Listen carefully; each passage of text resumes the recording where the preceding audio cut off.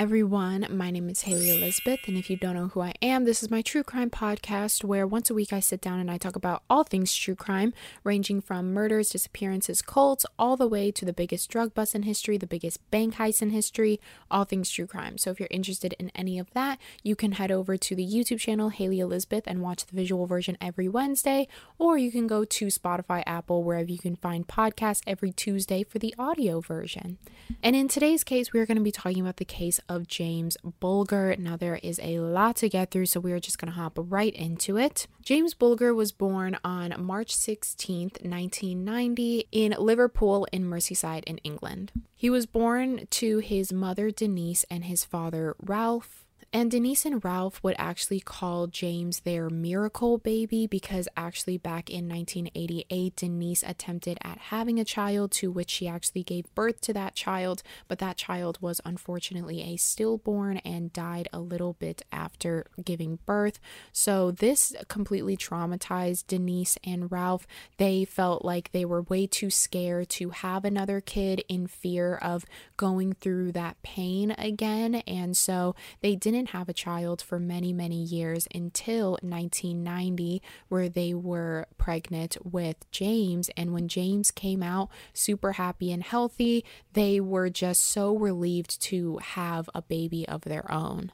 James, as a child, was the happiest baby on earth. He had this bright blonde hair with bright blue eyes, and a lot of people would say that every time you saw James, he was either laughing or dancing or just playing with his toys. He loved to be outside and super active. A lot of his relatives would also say that James had such a contagious laugh. His father would even go on to say that his laugh was, quote, music to my ears. And Jamie was just overall such a loved child because, as I said, since they already had a child that ended up passing away, Jamie, they just held so close to their heart. They loved him. They gave him so much love and attention. And James in general was just such a happy child. So then on February 12th of 1993, that is when Denise's friend, and James, who was 2 years old at the time, all went to the New Strand shopping center in Bootle, Merseyside, aka the Strand.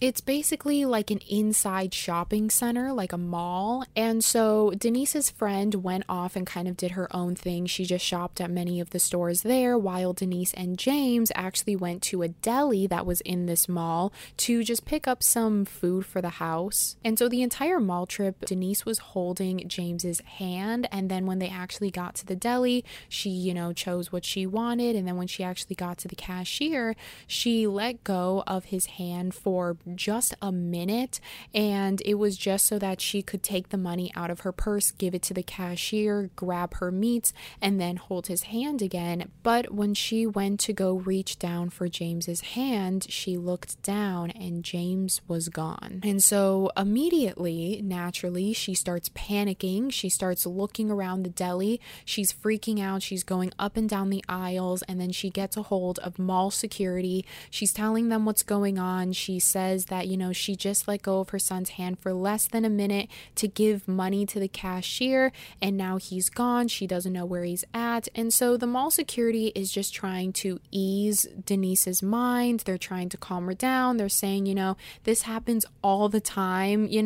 Kids tend to walk away from their parents, but they always end up back with their parents. This is extremely common. I mean, I myself, and probably you as well, remember a couple times as a kid losing your parent in the mall or in the store. But unfortunately, after about 2 hours of searching, they found no trace of James. The security also contacted all of the stores in the mall as well and let them know of the situation that was going on, and let all of them know if they see a little boy with someone like a man or a woman or just wandering around to immediately call security.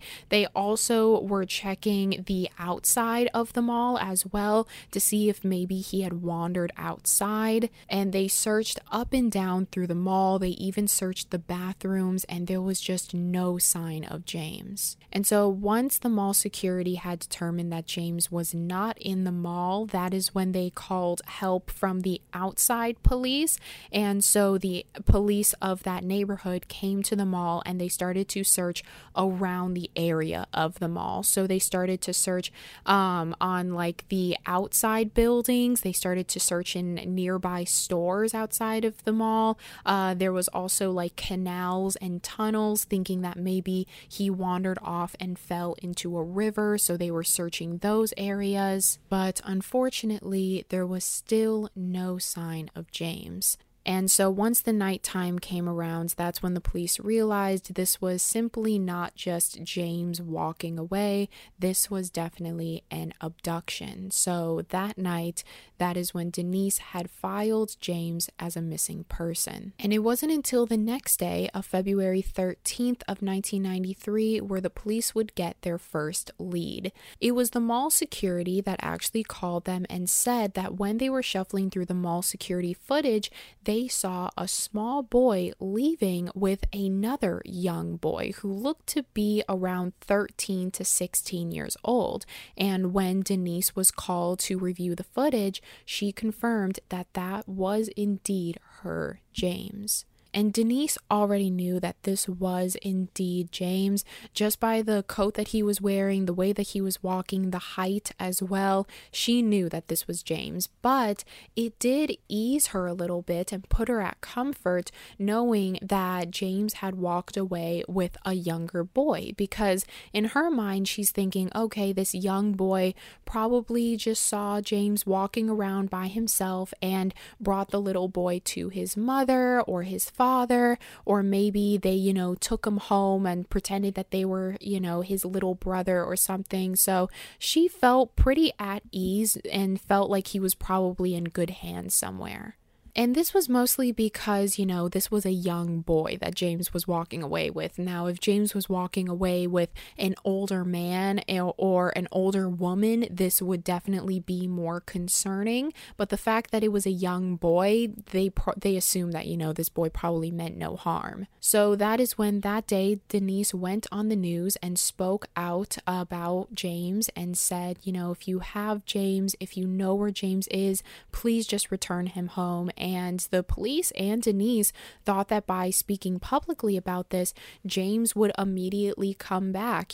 She was assuming that he was in someone's house somewhere, completely safe and sound. But unfortunately, this did not do anything, and no one called in with a sight of James. So when nothing came back, no leads, no concerned mothers, that is when the police were back at square one, and they just needed to identify who exactly this little boy was. They determined the boy to be anywhere from 13 to 16 years old. And so they started asking around the area. They started asking around the mall, trying to get, a better understanding of who this little boy was that walked away with James. That wasn't until the next day, on February 14th of 1993, a couple of boys were playing near a railroad, and in the distance they spot something lying on the railroad tracks. And when they approach what was on the railroad tracks, that is when the young boys would discover the body of 2-year-old James Bulger. Kids were clearly traumatized and they ran home. They told their parents, and their parents immediately told the police, to which the police had blocked off that area and did confirm that this was James Bulger. James's body was found 3 miles away from the mall, and so once they found James's body, they were no longer looking at an abduction. They were now looking at a murder. And because of this, all of Liverpool came together and really tried to find who this boy was that was holding James's hand. Everyone came together, the police, news outlets, magazine writers, everyone was searching for these young boys. And the news outlets, especially The Sun, was a very big,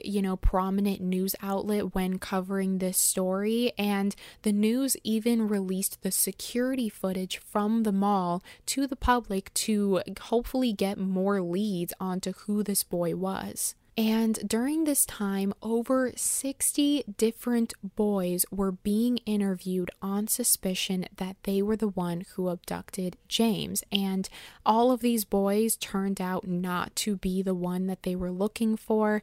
And unfortunately, one of the boys, he was a 16-year-old boy and he was suspected of this crime, but it was said that he actually had to flee Liverpool after his questioning, him and his family, because people found out that he was being questioned for the crime. And just because he was being questioned, people assumed that he was the person who did it. And so he was receiving constant death threats and a bunch of people, just messing up his home. And it got so bad to the point where him and his family just had to leave Liverpool.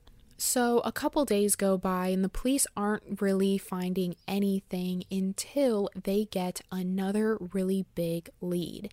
A woman calls into the police station saying that she saw the security footage on the news and she notices that young boy to be 10-year-old John Venables.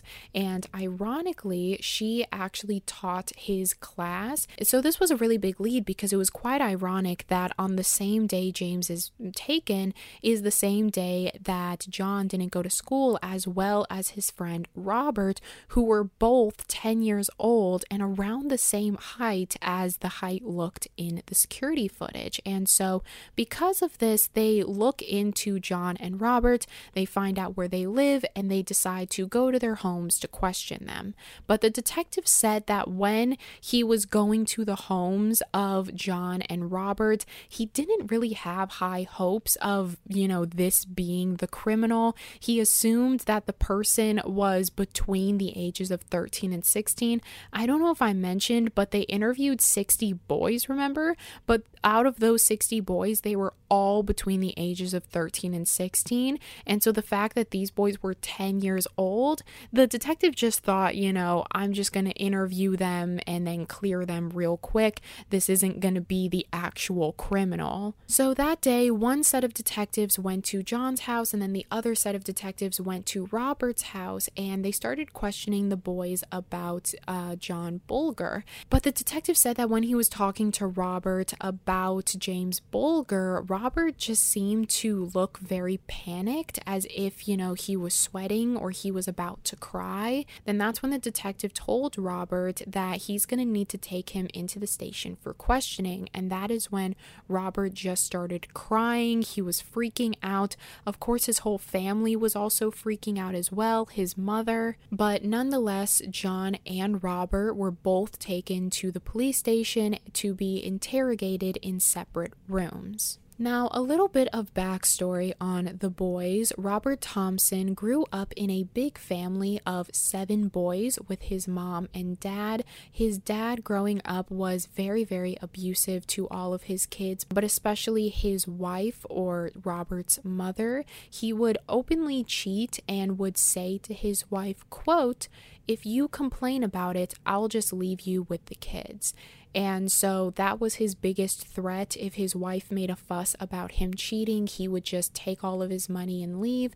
But eventually he did leave the family when Robert was very, very young, leaving the mother with 7 boys to take care of all by herself. And the only money that the father had given her was just $5. And so due to her husband leaving her, this led to the mother frequently abusing alcohol.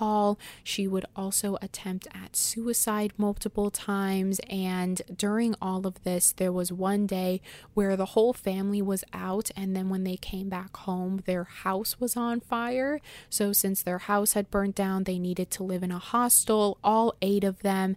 And then afterwards, they couldn't afford to buy a house again. So instead, they had to live in a small apartment, all 8 of them. And so since they were living in a very unfortunate situation, they were extremely poor. She was a single mother of 8 kids. Because of this, the boys would act up quite frequently. It was mostly the older boys attacking the younger boys and just like abusing them, making them do things that they didn't want to do. The boys would also use a lot of drugs and alcohol, as well as skipping school and shoplifting. And as part of one of like the things that the older boys would do to the younger boys, the older boys would actually threaten to beat up the younger boys, such as Robert, if they even went to school.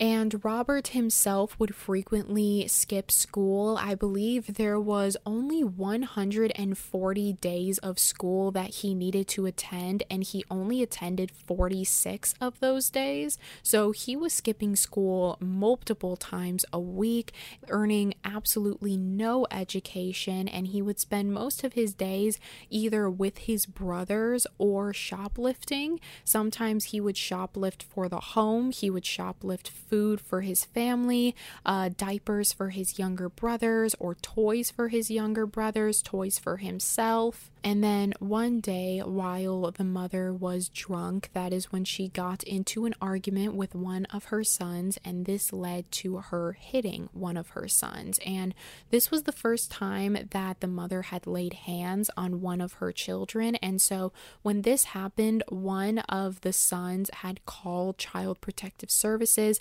and basically just told them, please help us, we need to get out of this house. And so Child Protective Services did show up, but only took away 2 of the 7 children. Both of these boys were put into foster care, but it was said that later in life, both of these boys actually attempted at suicide due to all of the trauma that they had endured as children. And so that is the life that Robert grew up in. That was his reality. That is how he lived every single day. And as for John, he had a very similar yet opposite situation. John grew up as a middle child. He had an older brother and a younger sister, and both his brother and sister had learning disabilities. However, John did not have a learning disability. He had gone through many evaluations and testings, and he just didn't have any learning disabilities. He also grew up with his mother and his father was very strict, but he was very traditional in his ways, in that like the father or the man would typically go out and get a job and earn money for the family, while the mother or the woman stayed home to take care of the kids. And that's how their life was. Their mother stayed home with the kids all day while his father was gone most of the time. His mother's name was Susan, and when John was a year old, Susan's father, or the children's grandfather, actually passed away. And this was very, very hard for Susan because she was very close with her father, but she also felt terrible for her mother, and she didn't want her mother to go through this alone. So that is when she took the 3 kids and all of them moved in with her mother. As for John's father, however, he did not move in with Susan's mother, Susan, and the 3 kids. He actually continued living at the same house. I'm not sure why they lived in 2 separate houses, but during this time, Susan said that they were still married. So since John had to move, he was put into a new school. So John went to a public school while his brother and sister went to a special ed school. And since he was all alone at this new school, he would frequently get bullied a lot.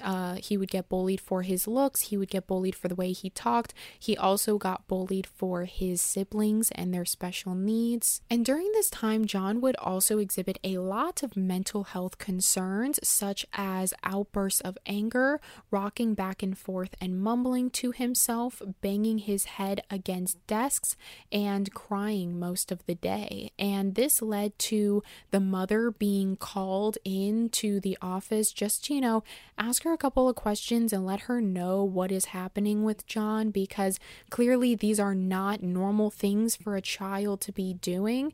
And when the mother, Susan, was called in, Susan was like, actually, I'm not surprised he's doing this at school because he's doing the same thing at home. And the teachers are like, okay, well, maybe we should do something. But Susan actually said that she believes that since John is being bullied at this new school, he's trying to act different, or he's faking it so that he would be transferred into his brother and sister's school, which was a special needs school, in hopes of not getting bullied as much and just being in a safe environment every day. And as a side note, this is a very talked about topic right now, like people faking mental illnesses, physical illnesses, or disabilities. And this is very prominent on TikTok, especially. A lot of people have been caught faking mental illnesses or physical illnesses. But I feel like if John or any of those people may or may not be faking their mental illnesses, faking a mental illness is an illness in and itself. It's not, fine and healthy to be pretending you have a mental or physical illness that you do not have.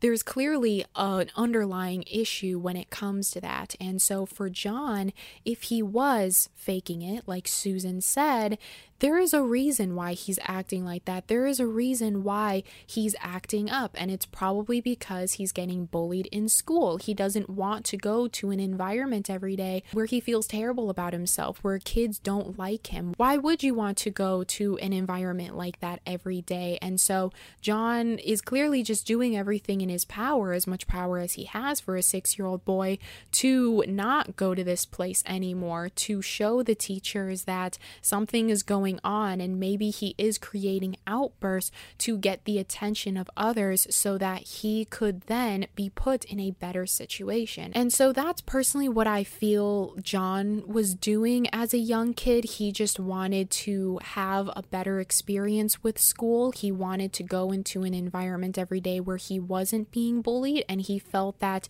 if he went into a school with his brother and sister, then he would be in a more familiar environment. He would have his brother and sister by his side, and he wouldn't get bullied as much. So clearly there was something going on with John. He needed some sort of therapy, some sort of evaluation, some sort of something to help with his condition and what he was doing. Again, even if he was hypothetically faking it, that in itself is a problem that should be looked at. But instead, nothing came of this situation. John just continued going to school. No therapies were given, no evaluations were made, and due to this, his behavior just eventually got worse, to the point where he would damage school property. He would hide from his teachers under tables in places where the teachers could not reach. He was banned from going to all of the school trips.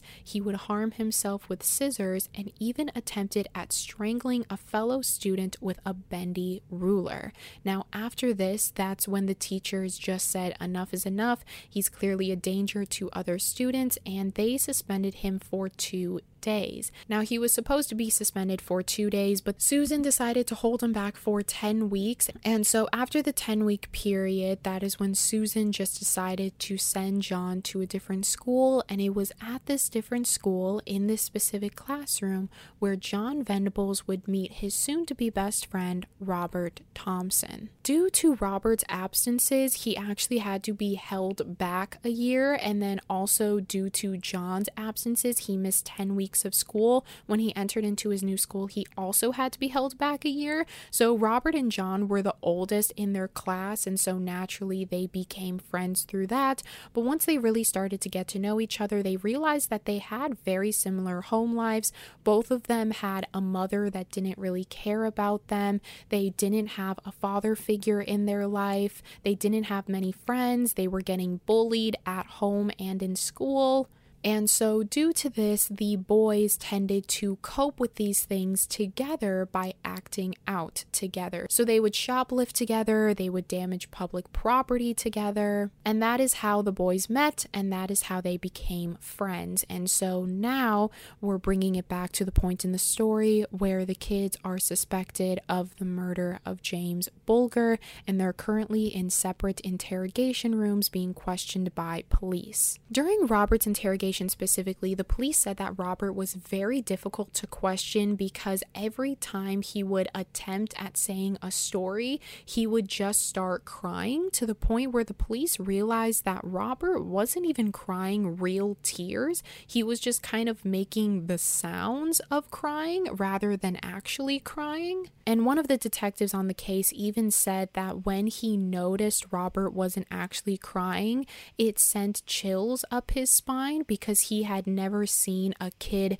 who is suspected of murder or in a police interrogation room cry fake tears before. But during Robert's interrogation, he kept on saying that taking James was purely all John's idea. John was the one who was holding James's hand. It was John's idea to abduct James, and it had nothing to do with Robert. Robert also said that he begged John to take James back to his mother, but John refused, and it was also John that led James and him to the railway. But John, on the other hand, purely just told police that he wasn't there at all. He told police that he wasn't at the mall, that he wasn't even anywhere near the mall, that he never saw James, he never took James, and as I said, John is a 10-year-old boy, so he doesn't know about security cameras or that the police were filming him or anything. He just thinks that if he says he wasn't there, then the police are going to believe him. And John's interrogation, similar to Robert's interrogation, he continuously cried and cried, which led the police to get nowhere with a story of how James's body ended up on the railway.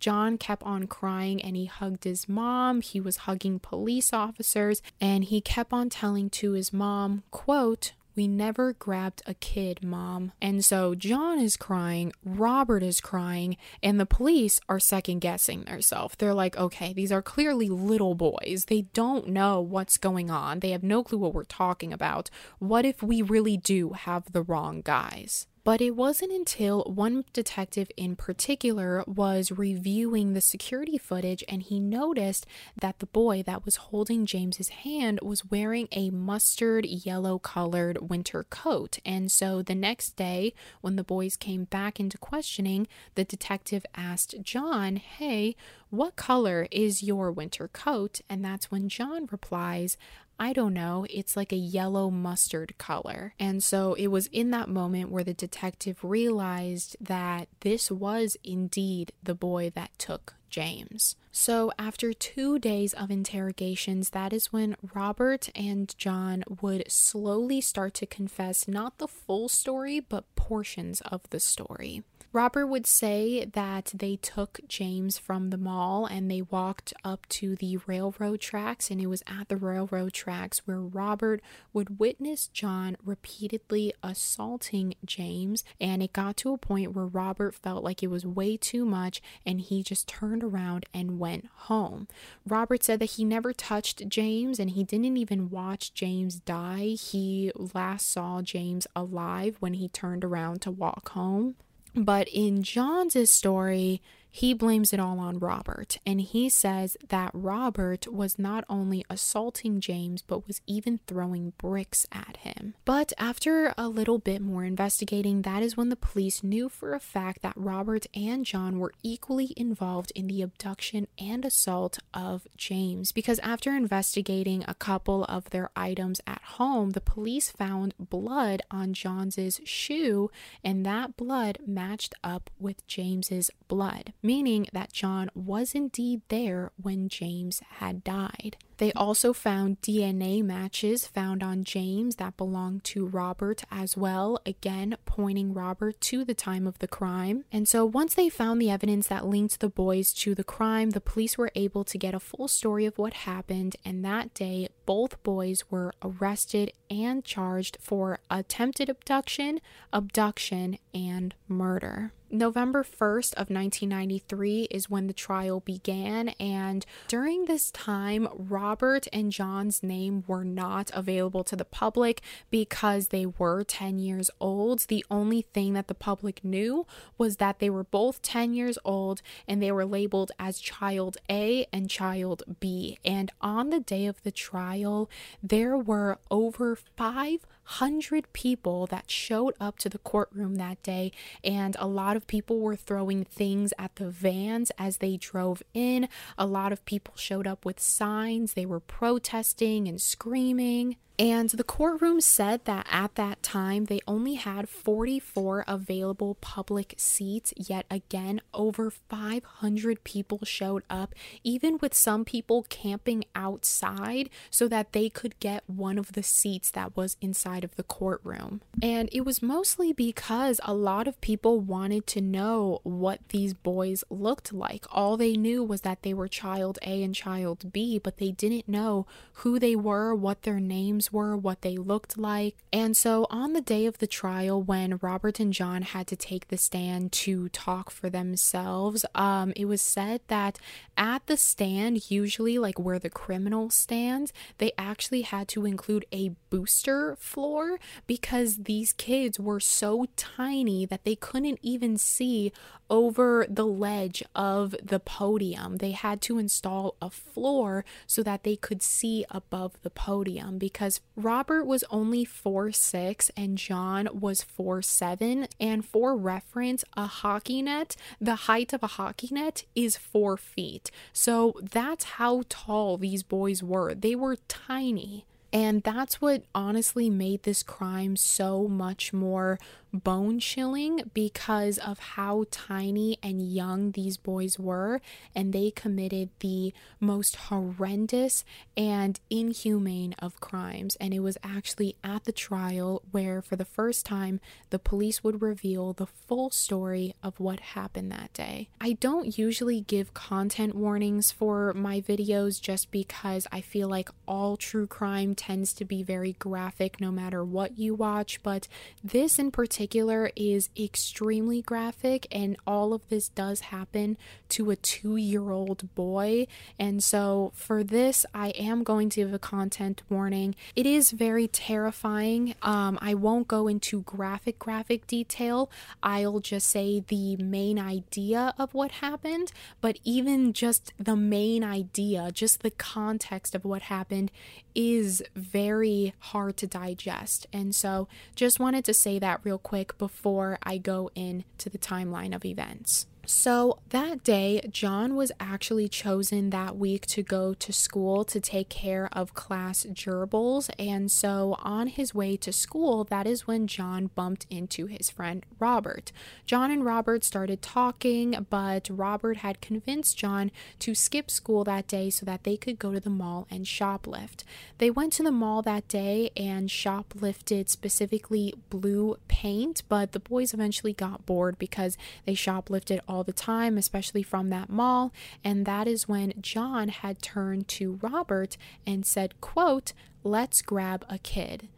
And prior to Robert and John abducting James, they actually attempted at abducting another boy beforehand, but that boy was able to escape Robert and John, and the boys were caught by the little boy's mother, so that didn't work out until they discovered James and was able to successfully abduct James. The boys took James out of the mall and walked around the mall for hours, and the entire time James was crying because James was scared. He didn't know where his mom was. He didn't know who these boys were, and throughout that entire hours and hours of walking, no bystanders whatsoever walked up to the boys and asked them what was going on. No one asked them why this little boy was crying. No one asked why this little boy was calling for his mama. No one said anything. But the boys' initial plans was not to go to the railroads. John initially wanted to grab a kid so that they would push the little boy in front of a moving car. But for some reason, that plan didn't go out the way that they wanted it to go. So instead, they changed their plan and wanted to take James to a nearby canal and drown him. But something happened at the canal where they weren't able to throw James into the canal, and at one point, I'm assuming during a struggle, James had fallen over and hit his head, to which James started bleeding and crying even more, and that is when John had made the suggestion of going from the canal up to a railroad that was not too far away.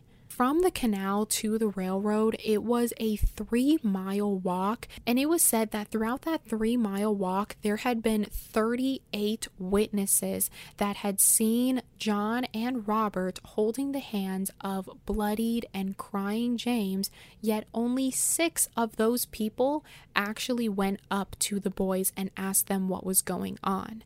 When the boys were approached by people, they always had a story. One of their stories said that this was their little brother and they were taking him home because he had fallen over.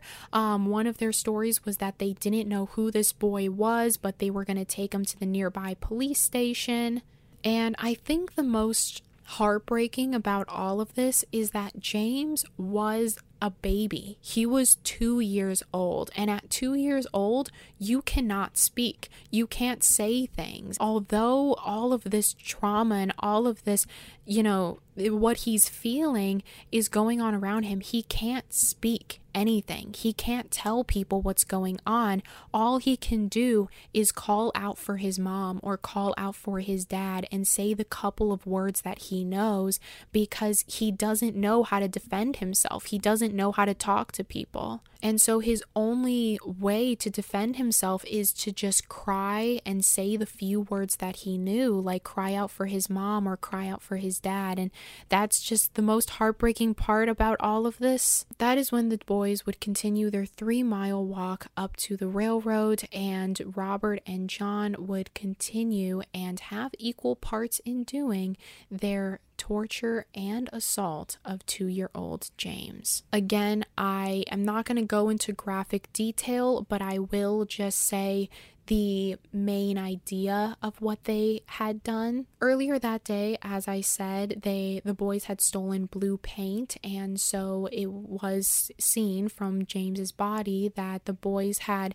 thrown blue paint into his left eye. They also found blue paint on Robert's shoe, indicating that Robert was probably the one who did this part. Both of the boys would continue to beat James, as well as throwing bricks at him, to which these bricks James had sustained 10 skull fractures. There was also believed to be some sort of SA because when James was found, he was found without pants and underwear.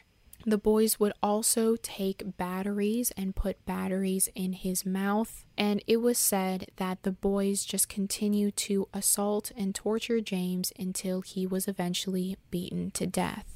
The boys then knocked out James, weighed him down on the tracks, and waited for a train to come by and run him over. So the boys had weighed him down, laid him there, and just walked away as if nothing happened. And unfortunately, a train did come by, and the day that the young boys that were playing around the railroad track found James's body, his body was indeed severed in half. The family of James did attend this court hearing, and it was said that the family kept on having to leave the room after hearing all of the gruesome details of what happened to James and the way that he had passed away. The family was understandably hysterical. They were crying, they were yelling, they were in shock. And as well as Robert and John's families as well, they were in complete shock that their boys would do something this horrendous. And after 17 days, a verdict was finally made that both boys, who were 11 years old at this point, were found guilty for the murder of James Bulger, making them the youngest murderers in UK history in 250 years. And both boys were sentenced to a minimum of 8 years. It was said that when the verdict was given, Robert started to cry hysterically, while John had absolutely no emotion and simply just glared at the detectives. And when the detectives glared at him back, that is when John realized that Robert was crying,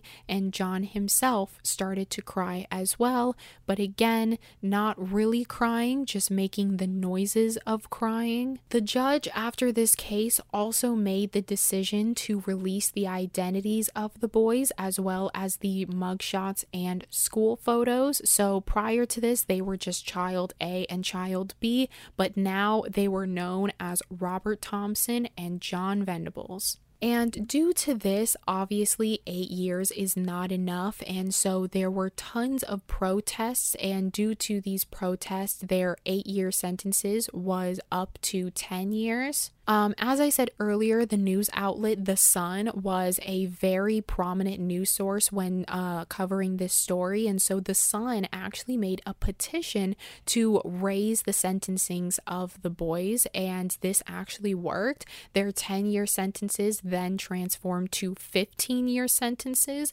But due to legal restrictions, they weren't actually able to up their sentences to 15 years, so it eventually went back down to 10 years. As part of their prison time, they wasn't even a real prison. They were both put into child rehabilitation centers, into separate rehabilitation centers.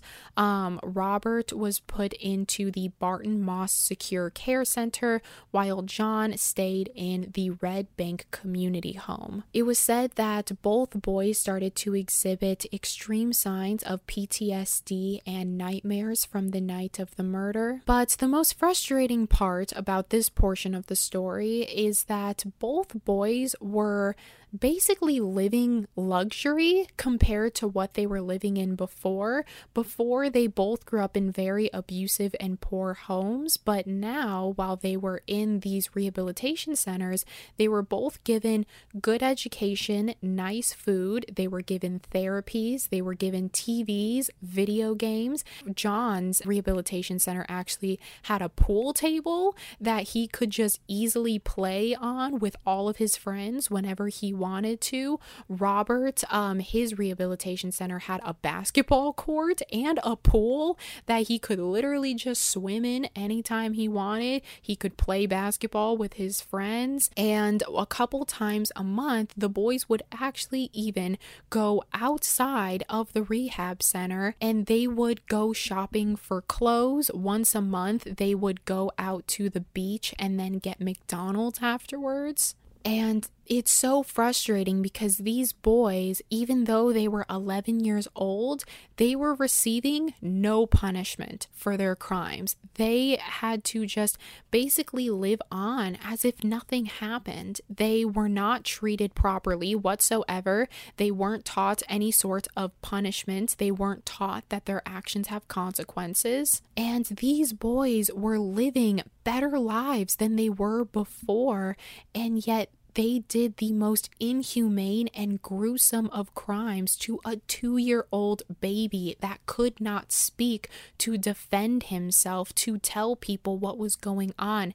They tortured and watched this baby cry for hours and hours, and now, as their punishment, they're playing pool with their friends and going to the beach and going shopping. And it was also said that since this case was a really big case in the UK, when the boys were put into their rehab centers, the police had told them that if any of the other boys in the center asked them what they were in there for, to tell them that they were in there for stealing cars and not for murder. So that again just shows how the police are trying to shove this under the rug as much as possible. It was very clear that specifically John, during his stay at his center, had learned nothing from his consequences, had absolutely no remorse, because there was actually a report made that when John was 15 years old, he was caught having sex with a female member of the staff at the Red Bank,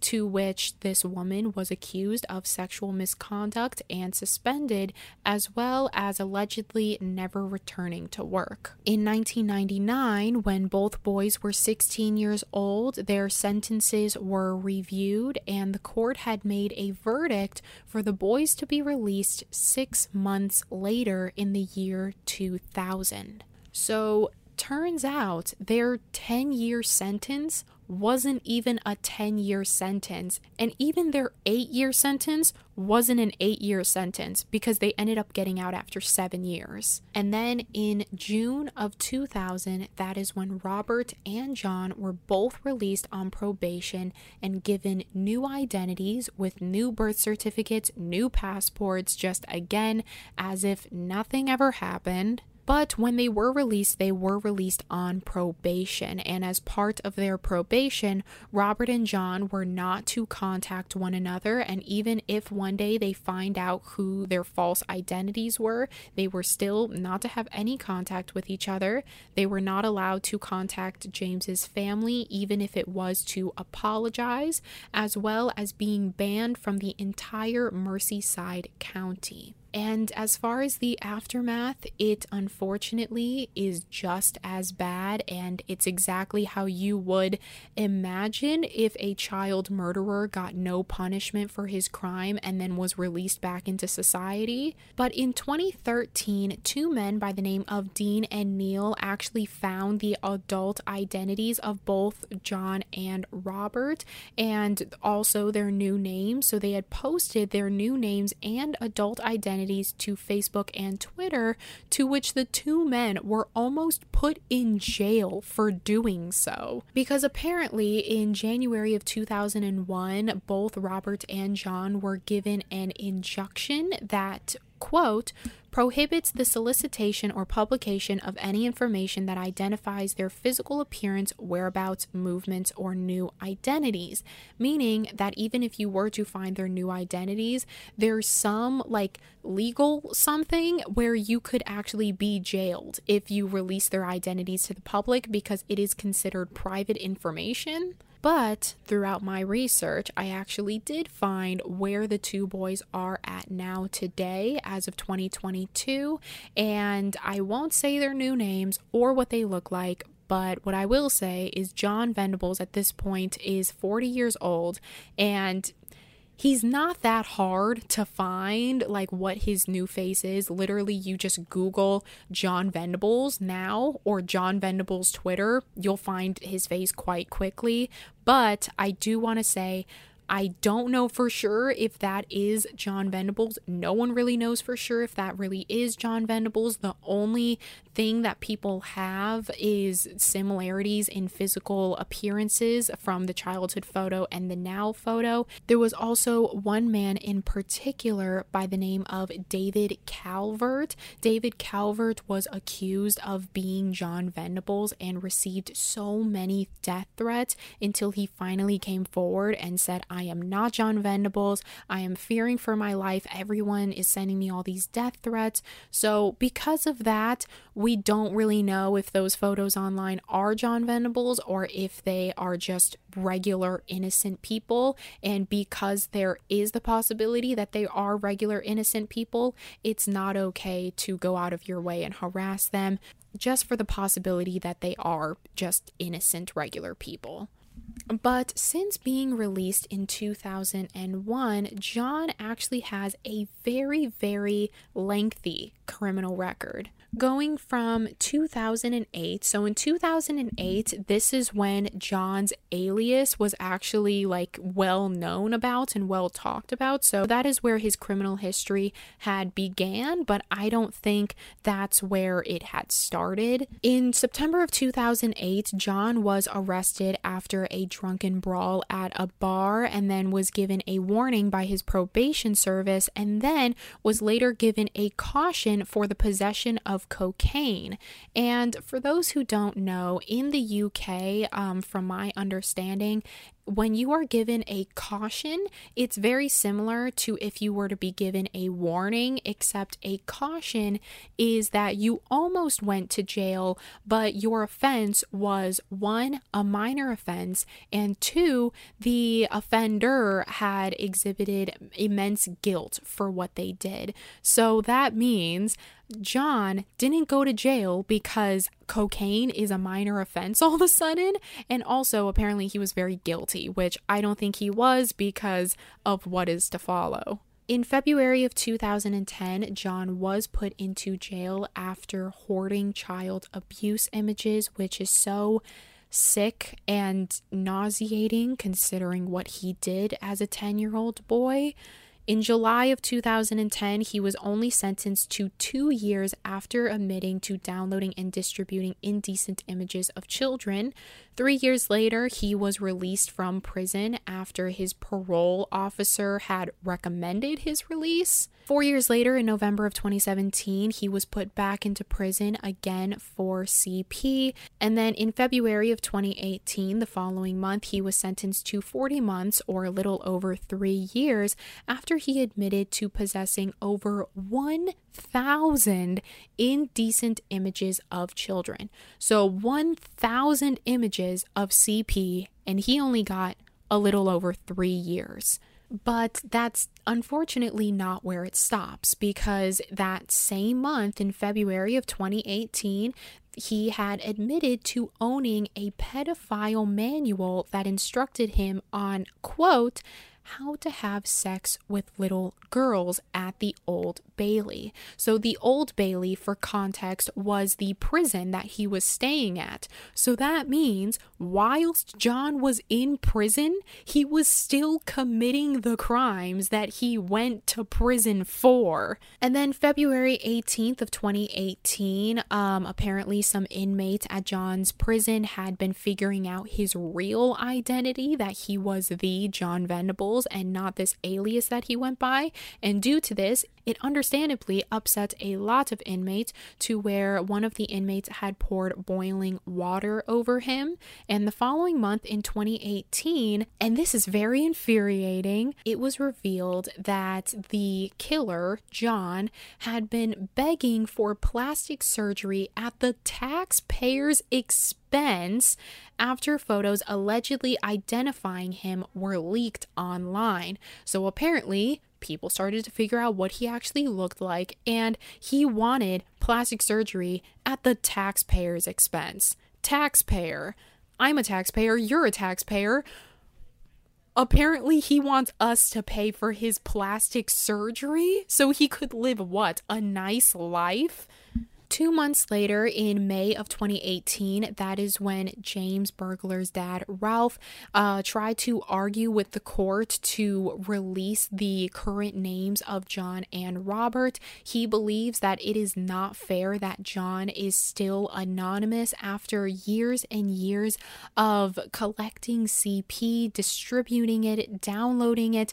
Even in prison, he was still indulging in it, and yet he still gets to be anonymous, which I, and hopefully you as well, completely agree with. I feel like if John reoffends and reoffends, why is the government still protecting him? John is not a 10-year-old boy anymore. He is completely capable of making his own decisions and knowing from right and wrong. Again, he's not a 10-year-old boy anymore. I don't know why they're still trying to protect him and his anonymity. And also, another thing, John had to change his name twice, so he had to get a new identity twice, because his first identity, he had told people that he was the John Venables, and because of that, he had to change his name, because he had boasted to all of his friends about how he was a murderer. So clearly, he has no remorse for what he did. He's disgustingly proud of what he did, to the point where the government had to pay, aka us, had to pay for him to get a new name. And then as of recently, in September 29th of 2020, that is when John had attempted at parole but was denied, and was able to apply for parole again in 2 years, 2022. And the furthest I could find with a 2022 parole hearing is back in February. There was a date set in August, and I don't know, unfortunately, if that parole hearing ever happened or what the results of that parole hearing was. I'm assuming that The Sun, because The Sun, it was like a really big news outlet. Even to this day, they are still putting out updates as of 2021 about the case. And so I'm assuming if John was released, they would have put something out about it, but I haven't seen anything. I don't know what happened from that parole hearing, but all we can do is hope and pray that he's still in prison. And so that is where John Venables currently is at now. And clearly John has no remorse for what he did. He has learned nothing from what he did, because even as an adult, he's still looking at CP from what he experienced as a child. So that's as much as I could find on John Venables as far as today in 2022. But as far as Robert Thompson, as far as I could find, he currently resides in the Northwest, where he is openly gay, and he is with a long-term partner whom he lives with, and that partner is aware of his real identity. Since 2001, Robert has not reoffended. He has not been in jail. He has not been in trouble with the police, but today he continues to live an anonymous, quiet life. As far as the boys that discovered James's body, one of the boys that discovered James' body, even to this day, says that it still affects him. Since then, he has lived a very tough life and has been in and out of prison, and he says that most of it stems from the horror of finding James's body that day. In 2018, a short film titled Detainment about the death of Jamie Bulger was released and even got an Oscar nomination. The film included real interrogation transcripts of the 10-year-old boys, but the mother was actually not aware of this short film. And not only was she not aware of this short film was Oscar nominated. And so she had put up a petition in trying to get the Academy to take off this short film. But unfortunately, the Academy did not listen, and to the day of the Oscars, it was still being nominated. But thank goodness the short film did not win. As far as Denise and Ralph now, they both did get a divorce, but Denise is now known as Denise Fergus because she got remarried, as well as Ralph. He also got remarried and has children of his own. Bringing it back to 2013 once again, Ralph actually made a book titled My James, where he talks about his son James, the life that James lived, as well as his murder and the court trials. And honestly, it's overall a really, really good book. I 100% recommend reading the book, and I actually wanted to end off on an excerpt from his book. In this portion of the book, he is writing a letter to James in heaven from himself, Ralph, and I think this portion is so powerful, so I wanted to end off the video with this. Not a day goes by that I don't think about you. From the moment I wake up in the morning to the time I shut my eyes at night, you are with me, and I hope you can still feel me with you. I try not to think about all the horrible things that happened to you that day and try to concentrate on your lovely smile and the glorious sound of your laughter. That was the best music I've ever heard, and I want to be able to hear it for the rest of my life. You were a joy to be with, James, and I miss you every single day. Whatever happens now, I want you to know that I have tried with all of my heart to fight for you. I will keep on with the battle just so that you know how much you meant to me. Your dad is so sad without you, lad, and that's because you were very special to everyone who was lucky enough to meet you. You made me the happiest man alive and the proudest father on earth. I sometimes thought my heart would burst with joy when I watched you play or held your hands when you were sleeping. I hope that you knew how much we all loved you and that you were happy for the few short years you spent with us. You will always travel with me in my heart. Love, your Ralph. And that is the end of today's video. If you found this story interesting, make sure to give it a thumbs up and subscribe. If you want to follow me on any of my socials, like my Instagram, that will be linked down below, as well as my P.O. box if you want to send me anything, and as well all of the research that I use for this video, including Ralph's book, will all be linked in the description box below. And yeah, that is the end of today's case. The story was so terrifying and inhumane and sickening and nauseating to read about. And again, like all the victims that I talk about when doing these videos, I feel like it's more important to know who the victim was on earth and not how they left it. And James was a sweet 2-year-old boy, you know, he was laughing and playing all the time. He loved his mother, he loved his father, and his parents loved him just as much. I mean, James was their miracle baby, and so they absolutely loved James, and I feel like that's how James should be remembered. But I would love to hear your guys' thoughts about the case down below. If you really have any thoughts, as I usually say, all my research is linked down below. So if you go ahead and do your own research and you find something in your research that I did not find in mine or that I simply did not mention, make sure to leave that in the comments below. I'm pretty sure everyone here will be interested in what you have to say, as well as all of your, thoughts, questions, concerns. Do you believe that if John was given therapy at a very young age, it would have prevented his criminal lifestyle? Or do you think he was just born that way? Do you think that Robert and John should have gotten life in prison, although they were 11 years old when they were convicted? Do you think they should have been sent to prison instead of a rehabilitation center? Again, let me know your thoughts below, and that's all from me, and I will see you guys next week. Make sure to be safe out there. Go outside today, read a good book, get some fresh air, tell someone you love them today, even if that someone is yourself, and I will see you guys next week. Bye.